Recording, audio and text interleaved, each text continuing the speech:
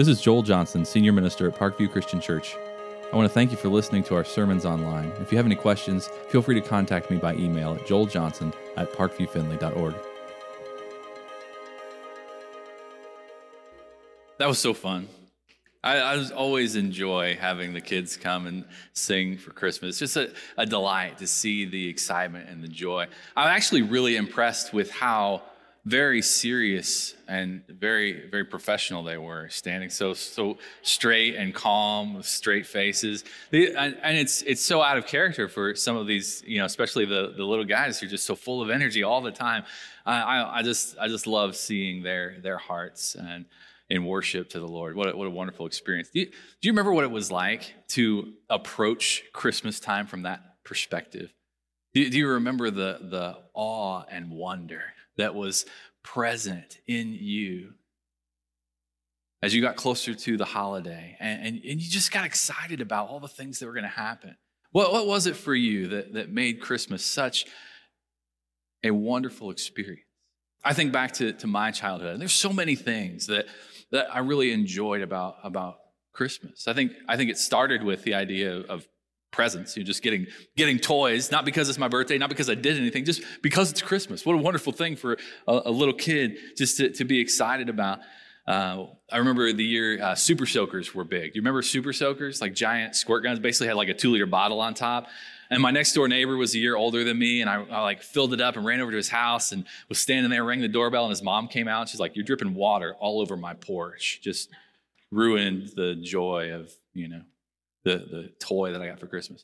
I remember all the food that we had, the Christmas snacks and goodies. And in my house, we didn't have access to snacks all the time, but at Christmas, we would make sweets, we would make party mix, we would make jerky. And my mom would make this like Christmas snack table, and it was available all the time. And it was amazing to me to be able to just go and get a snack anytime I wanted at Christmas. That was just a highlight of my experience. Just one of those things I remember. But it wasn't just being able to eat the holiday goodies. It was the time we spent making all those things together. That time in the kitchen with our hands in the dough, making sugar cookies and icing them. Spending time together, talking as we did, celebrating together, just being drawn in as a family. What a wonderful experience. I remember the joy of seeing Christmas light displays. Just the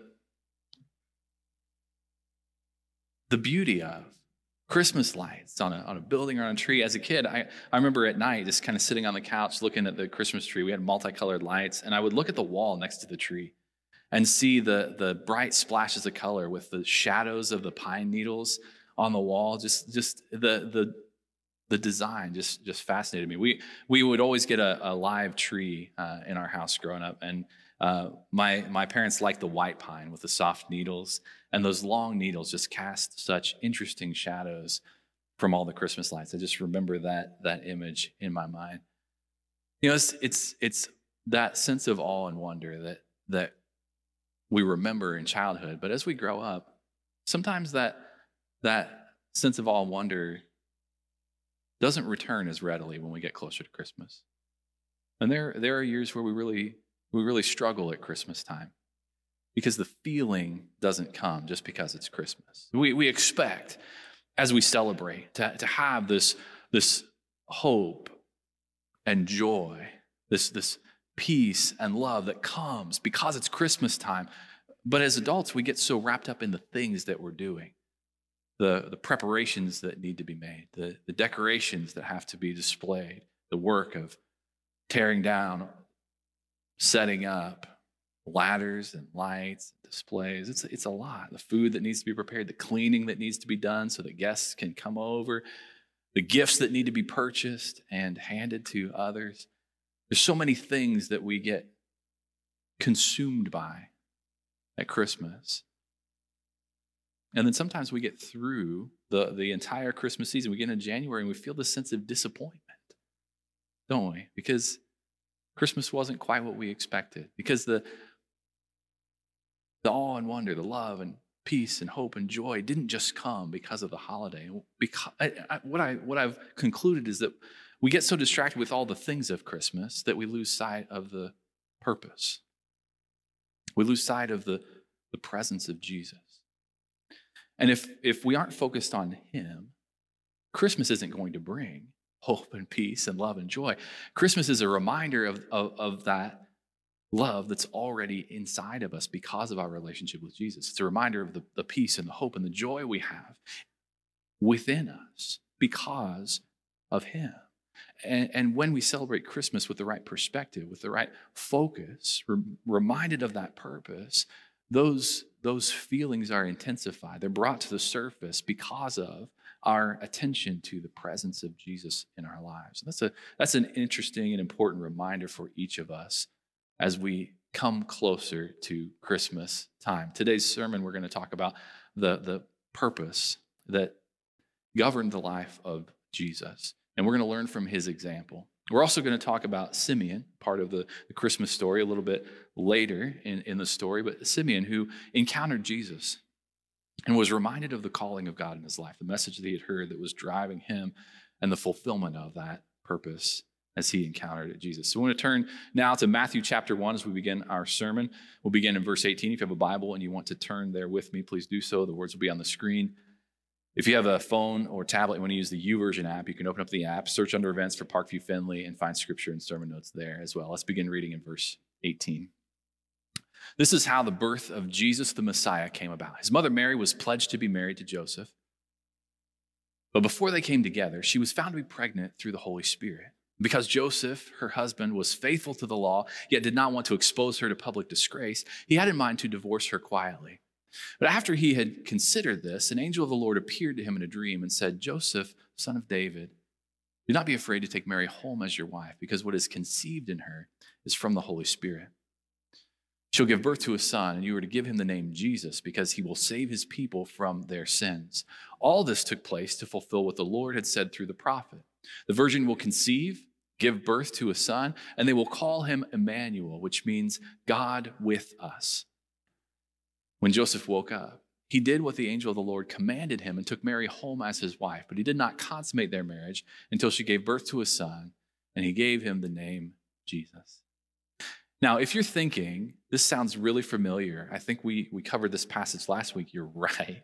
We did. But the focus last week was on verse 23, this idea of Jesus as God with us. Today, our highlight is verse 21.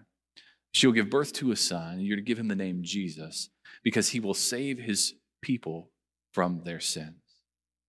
This is the purpose that we want to highlight today, this very intentional purpose that Jesus lived his life by.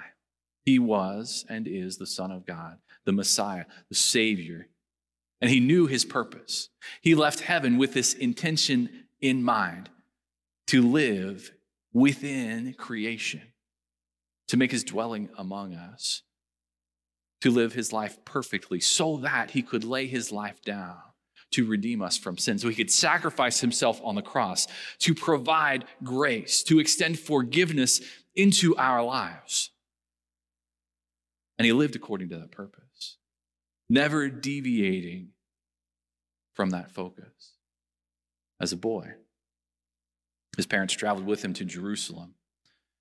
And as they began to return home, they realized Jesus wasn't with them. And so they went back to Jerusalem to search for him, looking everywhere. Finally, they went into the temple and found Jesus sitting with the leaders there, talking about Scripture on a very deep level. The leaders there in the temple amazed at the kind of answers Jesus was giving them. And Mary and Joseph asked Jesus why he had run off. And he said, wouldn't you know I would be in my Father's house? This very clear understanding of his purpose as he grew up and prepared for his earthly ministry, the events of his life leading toward that, again, reminding us of the decisions that he made, the way that he lived his life according to his purpose. At his baptism in the Jordan River, the Spirit of God descended like a dove, the voice of God from heaven saying, this is my Son whom I love, with him I'm well pleased. And then in the wilderness, his temptation with Satan, Jesus never deviated from that purpose, never allowed temptation to take root in his life. He lived his life without sin, a life of perfection, so that when he laid his life down, he could make the payment for our sin, that he could redeem us from our wrongdoing and make the payment that we deserved to pay. As he continued in his ministry, he gathered disciples around him. They traveled with him. They were present when he spoke to people, proclaiming the good news about the kingdom, about his role, about who he was. As he performed miracles, they were there. And he began to speak very intentionally to his disciples about what was going to happen to him, about how he was going to lay down his life on the cross and then pick it back up again, how he would die and then be resurrected on the third day. The disciples didn't quite understand what he was saying at every one of those moments, but as we trace his path through the Gospels, the story of his life unfolding, we see this clear focus, unwavering dedication to the purpose that Jesus lived by. Jesus was born to accomplish a significant purpose. A purpose that is significant when he lived. Thousands of years later is still significant to you and me today and will continue to be significant. This purpose has eternal significance. Jesus died for you and for me. It cost him his life, and he was willing to lay that life down for us. And as significant as that act is, the reason why is even more significant. Jesus laid down his life because of his love for us, because he looked into creation and deemed us worthy. He values us enough that he was willing to live among us, mankind, to sacrifice himself on our behalf and to invite us into relationship with him.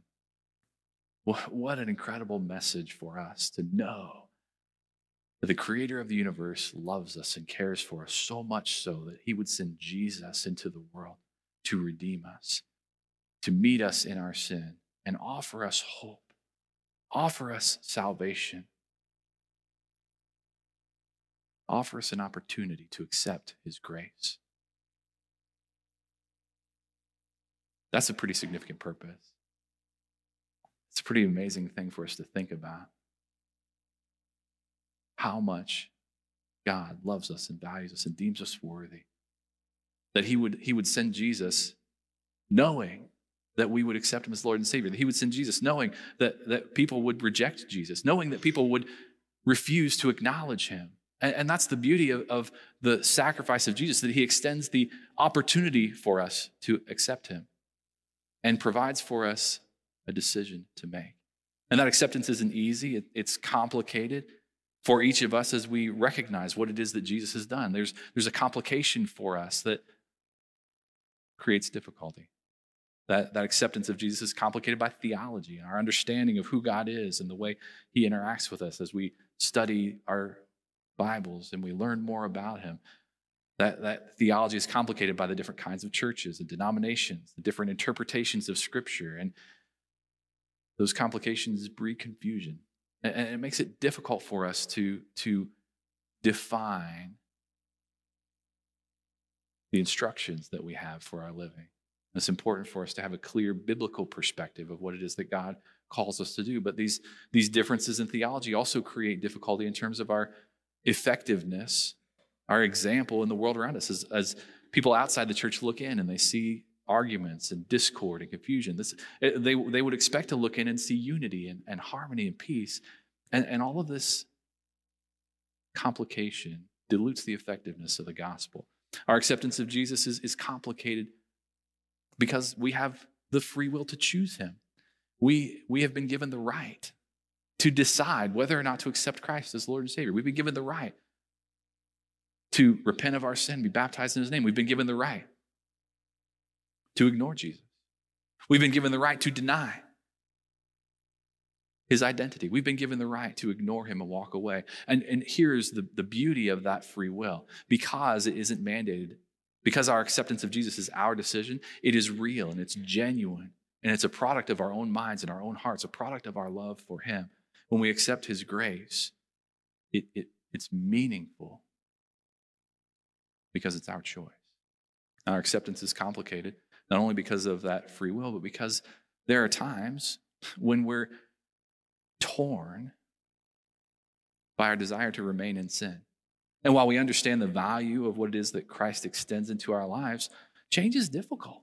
And when we understand that accepting Christ and being made new in him means setting aside our old sinful self and being made new in him, it's a struggle for us to set those old behaviors aside, to set those old habits aside as we learn what it is to honor him with our lives. And that tension complicates that decision.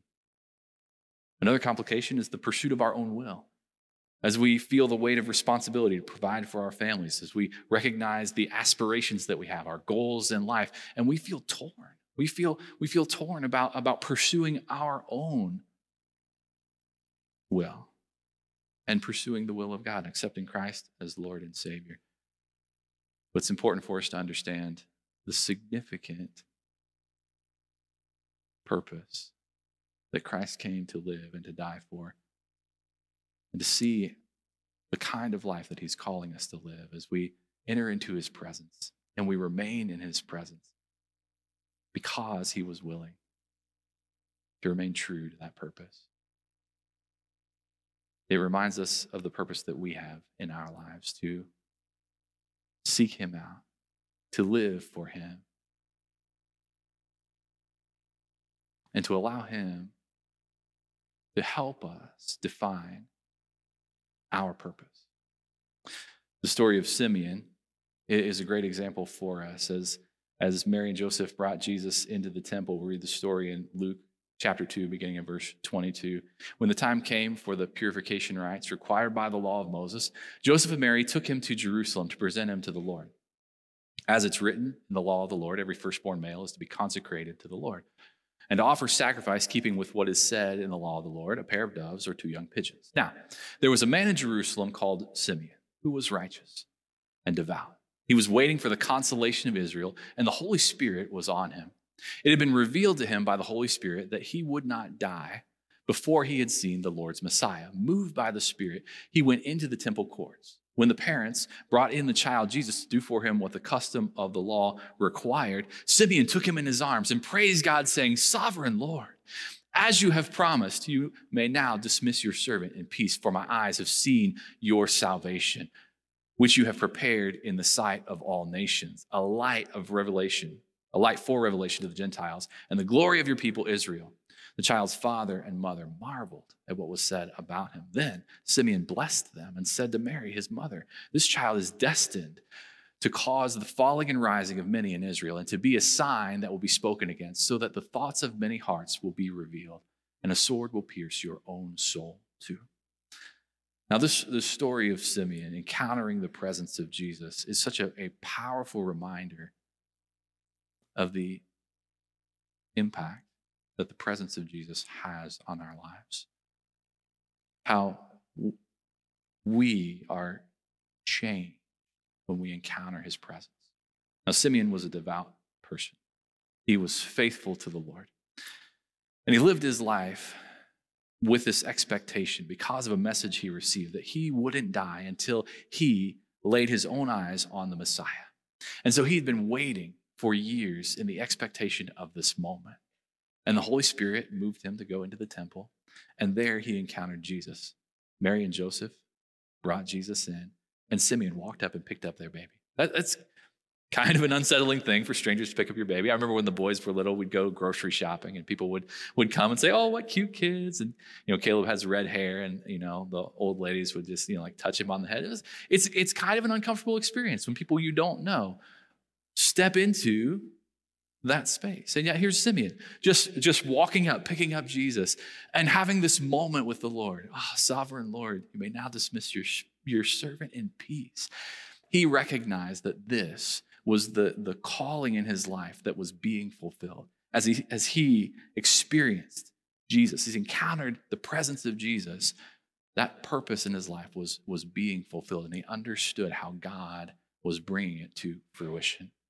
That same experience happens in our lives as we encounter the Lord. We discover in him our purpose. We discover in him that the answer to that existential question, why am I here? What is the purpose of my life on this world? We discover the answer to that question when we encounter the presence of Jesus. It brings all of the aspects of our lives into perspective, into alignment when we accept him and surrender to him. It's a question that we can't answer in any other place, in any other way, even though we try. We seek out an answer to that question of why am I here? What's my purpose? We can't find that answer within ourselves. We can't find that answer in our job, though many of us have sought to define our purpose with our occupation. We feel this calling, we feel this drive, we feel this purpose, and we think, well, this defines me. But what I've discovered about that is that everything in this world that we seek as an answer to that question is a temporary answer. Our job, if it defines us, is a temporary definition. At some point, we will retire. At some point, we will lose that job. At some point, we'll be promoted to a different position or move to a different company. And we'll have to redefine our understanding of who we are. We'll have to redefine that purpose for our existence. That can't answer the question. The answer to the question of our purpose can only be found in the one who made us and placed us within his creation. We can't find that answer in our passions and our skills. We can't find that answer in relationships, although that's a very strong definition for who we are as a spouse, as a parent, as a child. We learn about who we are because of the roles that we take on within the lives of other people. But every one of those definitions is limited, is temporary.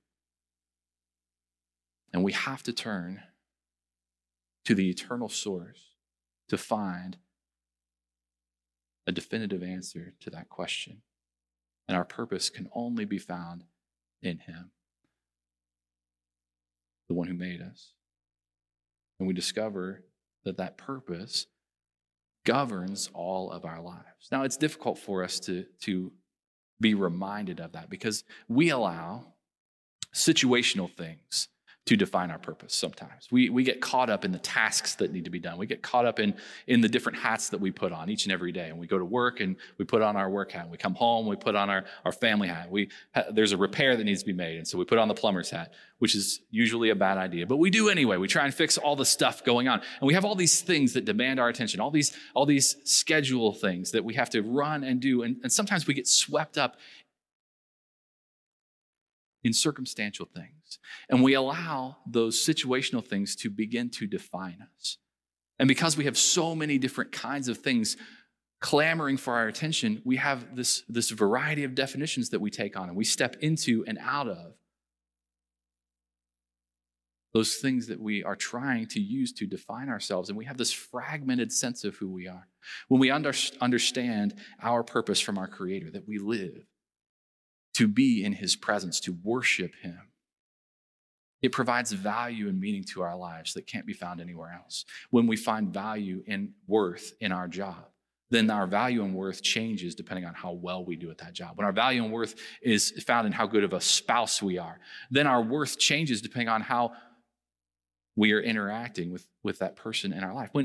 When we find our purpose in the Lord, in his presence, and we understand our value and our worth in him, that's a value that never changes because it's provided to us by our Creator, who deems us worthy of his love and grace, who deems us worthy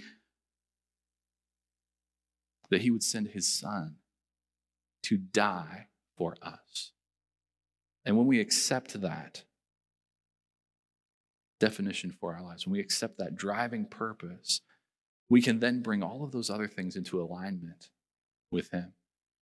We can bring all of those other aspects of our lives into alignment with that driving purpose for our lives.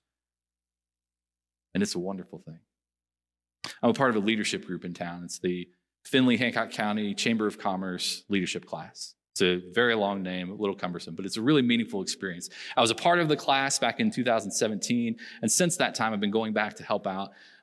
It's a group of young professionals who are growing in their understanding of leadership. We travel through the city with 1 day a month, and we learn about the city and all the things it has to offer. And during that day, there's this portion that we learn about leadership. And so I've gone back to help facilitate discussions, helping professionals learn how to grow in their leadership capacity, how to make applications of the curriculum to their lives. And this is one of the topics that we cover is purpose. And it's interesting to see young professionals confronted with this question of what's your purpose? Why do you do what you do? And to hear them making sense of this leadership principle that says you have to understand your primary purpose so that you can gather all the things that you do in a day and answer that question, why do I do what I do? And bring those things into alignment and be more successful. And as I'm talking about this material, as I'm talking about purpose, I'm thinking about how this applies to our faith, that our lives are so fragmented with so many things that we have to do. And it's not until we understand the purpose that we've been given in the Lord that all of those things come into alignment, that all those things can be used for his kingdom and for his glory, that we were made to worship him. And our purpose is to draw other people in and point them to the Lord so that they can encounter his presence as well. And everything that we do, every situation that demands our attention is an opportunity to interact with people that we would not have met before and draw them into the Lord. And our understanding of that purpose brings our lives into alignment in him. And we find our purpose in the one who made us. And that sense of worth then fills our lives. That sense of value then supersedes the situations. It then is sustained. It doesn't fluctuate based off of our interactions with people. It doesn't change based off of how successful we are at work. It is an intrinsic value that's placed within us by our Creator. And we come to Christmas time and we struggle with celebration of holidays. We have so many things that demand our attention, so many things that keep us from enjoying the moments that we have in the presence of Jesus.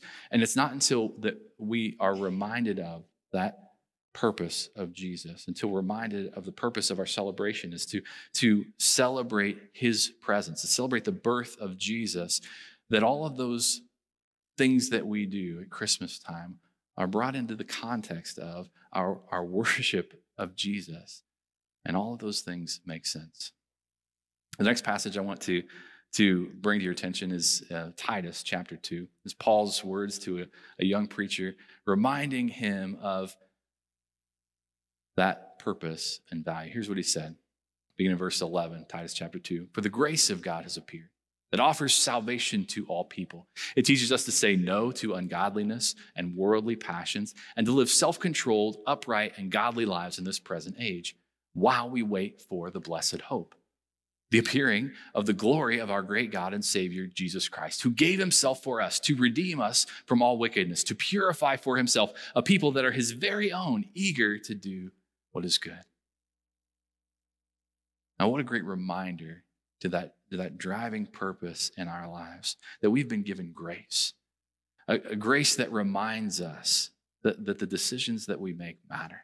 That the things that we do, the situational things that come up, are significant and meaningful, especially when we keep them in alignment with our purpose, waiting the appearing of the glory of our great God and Savior, Jesus Christ, waiting for that time when we are able to encounter his presence. And that's the focus of our lives, to bring all those things together in alignment with him. And it's our encounter with the presence of Jesus that brings us into alignment with his purpose for our lives, that helps us understand that every aspect of our lives can be lived for him, that he extended grace for us, that he chose to be born within creation, to make his dwelling among us so that he could live a perfect life and lay that life down in sacrifice for our sins, so that he could extend to us the opportunity to accept him and give us the freedom to choose. And his grace teaches us to say no to those things that pull us away from him, teaches us to say yes to those things in our lives that honor him. And it reminds us of the purpose that we have in him, a purpose that we need to be reminded of, especially as we get closer to Christmas, that we shouldn't be distracted by all the things that need done, but we should rest in his presence. and remember the birth of our Savior. Let's pray.